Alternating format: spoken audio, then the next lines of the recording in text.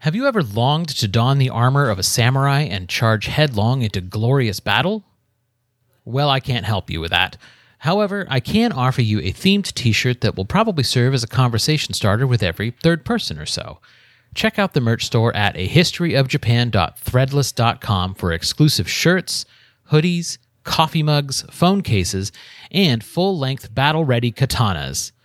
Just kidding about that last one. Again, I can't help you there. Visit ahistoryofjapan.threadless.com today.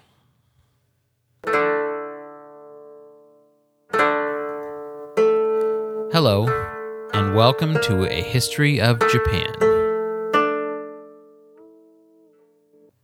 Season 3, Episode 3, The Korean States.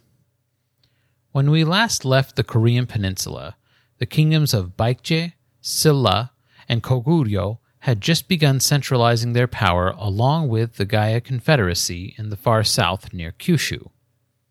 China still had a foothold on the northern region of Korea through the establishment of the Lelong and later Daifang commanderies, both of which were already losing territory to the Koguryo by the mid-200s CE. When the Han Dynasty collapsed, there was a lot of confusion in the frontier commanderies regarding who was legitimately in charge. Some of the governors of these regions decided to flex their muscles a bit to see if they might earn themselves a promotion. If this were a video game or a film, you might expect the Koguryo to likewise take advantage and try to conquer some of these nearby territories in the wake of their rivals' political collapse. However, the Han Dynasty had ruled for over 400 years, the 14 years of Wang Mang's power grab notwithstanding, and as far as their neighbors knew, this civil strife and division might be resolved at any moment. I imagine it was hard for the people of the Korean peninsula, and Japan as well, to imagine a world without a unified Chinese dynasty ruling the whole of the nation in relative stability. When the Gongsun family, who served as hereditary governors of the Liaodong Commandery, rebelled against the Chao Wei state in 220 CE, annexing the Lelong and Xuantu commanderies as well, the Koguryo saw an opportunity to attack a longtime rival without incurring the wrath of China. When the Wei state was finally able to address the issue in 238, the Wei general Sima Yi led a massive army in an invasion of Liaodong. The Koguryo fought eagerly by their side, and ultimately the rebellious army of the commandery was defeated. The Wei state re-established governors in the Liaodong, Lelong, and Daifang commanderies. For reasons which are not entirely clear, in 242 CE, the Koguryo kingdom carried out a raid into Wei territory and ignited the Koguryo-Wei War, fought from 244 to 245. Unfortunately for the Koguryo, the Wei state's military was exceedingly competent and won most of the battles fought between them. The Koguryo king and his family fled to avoid capture, and the Wei army embarked on a massive depopulation and resettlement campaign, forcibly displacing thousands of the Koguryo subjects and driving them into the Wei state's interior. In short, the results of the war were worst-case scenario bad for the kingdom of Koguryo, a catastrophe that would set them back generations. Meanwhile, to the south of the commanderies, on the western side of the southern peninsula, Baekje was finally consolidating its power over the Mahan tribes and beginning to take on the aspects of a settled agrarian kingdom. Silla, directly to Baekje's east, was likewise beginning to coalesce into a sedentary kingdom, and in the mid-200s were regularly raiding Baekje and being raided by them in turn. The Gaia Confederacy to the south was growing increasingly militaristic, no doubt in response to being surrounded on at least two sides by expansion-minded kingdoms.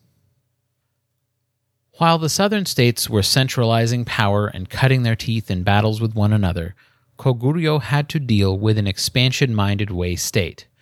Having re-established firm control over the northern commanderies, the Wei sent another armed expedition into Koguryo land in 259 CE. But this time, fortune favored the locals, and the Koguryo army, which consisted primarily of noble cavalry outfitted in iron and bronze armor, crushed the invaders and made the Wei state think twice about expanding their northeastern frontier again. In the early 300s, Koguryo's fortunes would rise quickly.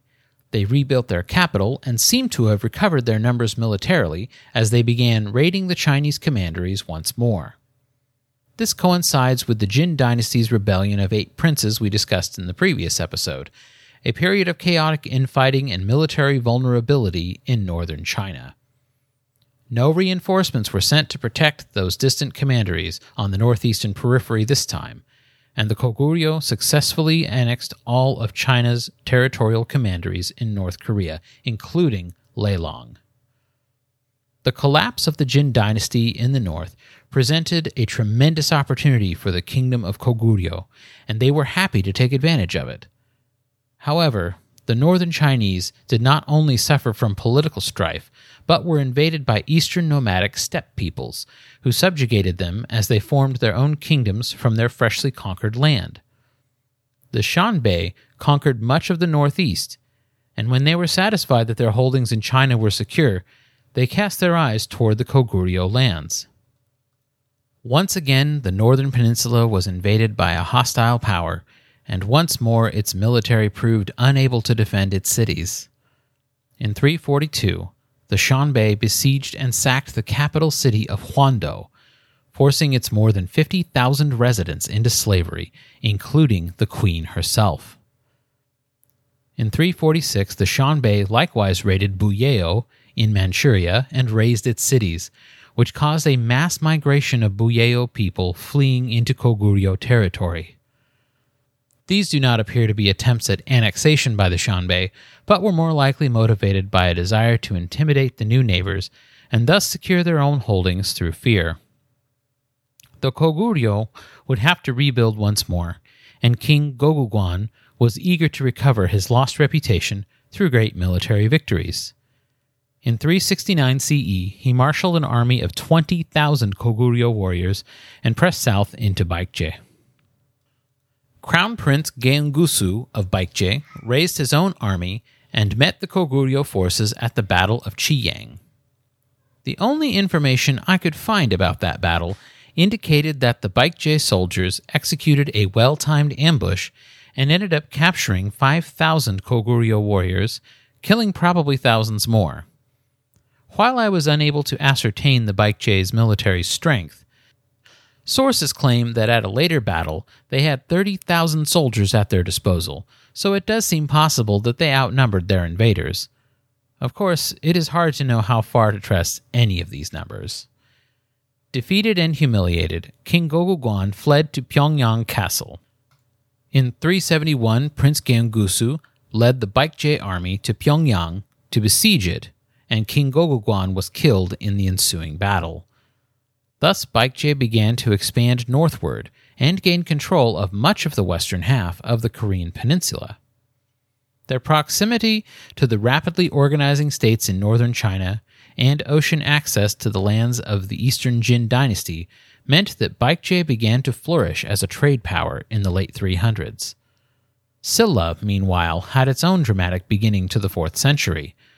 The Samguk Sagi, a Korean chronicle completed in 1145 but generally considered fairly reliable, indicates that an alliance between Silla and Japan was forged in 313 through royal marriage.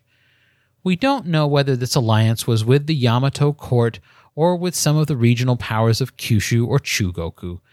Whichever faction of Wa was involved in the alliance, in the mid-300s the chronicle claims that the treaty was broken and that armies from Japan would show up periodically in the late 300s to besiege Silla's capital, Gyeongju. Combined with concurrent Baekje expansion, the kingdom of Silla likely felt endangered by its hostile neighbors. Thus, they formed an alliance with Koguryo in 391. In spite of their mutual hostility, Koguryo and Baekje maintained a trade relationship, and because of this, the flow of goods and ideas from China continued to influence the peninsula and, by extension of Baekje's maritime trade, Japan. One idea in particular that began to spread throughout the East was the use of Chinese script. As far as we can tell, Japan's very first writing system was borrowed whole cloth from China. Because a writing system is only useful if you have something to read, the Confucian classics and other famous books began to trickle through the aristocratic households of the peninsula and eventually made their way to their counterparts on the Japanese archipelago. Koguryo's setbacks during the reign of King Goguguan were so disastrous that it threatened their kingdom's very existence. However, when his son King Sosurim ascended the throne, he rapidly began reforming the rustic semi-confederate kingdom into a unified state. As the state of former Qin began adopting Chinese practices and customs to blend with their subjects, so Sosurim promoted some of the same practices and customs in the name of building a more cohesive and less tribal kingdom. Buddhism appears to have already been present and popular in Koguryo, so he declared it the official religion of the kingdom. Likewise, he adopted aspects of Confucianism, specifically mandating that the children of the Koguryo elite be educated. Taoism was likewise welcomed, and a bit of legalism as he codified laws and punishments. Wanting very much to avenge his father, King Sosurim led several assaults into Baekje throughout the 370s, but near the end of that decade his own territory was threatened by raids from the Khitan people who lived north of Koguryo. He died in 384, unsuccessful in his quest for revenge, but having successfully centralized power in his kingdom, something which would greatly benefit his successors. Baekje had likewise begun its own social transformation, and in 384 they also adopted Buddhism as their official state religion. While Silla would eventually follow suit, they seem to have been preoccupied with fending off Japanese raiders, Baekje invaders, and keeping a close watch on their ally Koguryo, whom they didn't really trust. Silla did send tribute to the Eastern Jin dynasty in 381, possibly hoping that the official rulers of China would send soldiers in return. But, as we discussed in the last episode, the Jin were far too occupied with their own troubles to be bothered with granting faraway vassals material support. The Koguryo looked westward for expansion, seizing the Liaodong Peninsula and subjugating its residents as they drove out the Shan Bei. In 391, however, a new king of the Koguryo was crowned, one King Gwanggaeto the Great, who would lead his people into a golden age. In 392, he marshaled a massive army of 40,000 troops, according to the sources, and marched into Baekje, crushing defending armies and annexing a large portion of Baekje's northern territories. The king of Baekje attempted several times to reconquer the lost territory, but found no success. As the 400s began, the situation was basically this.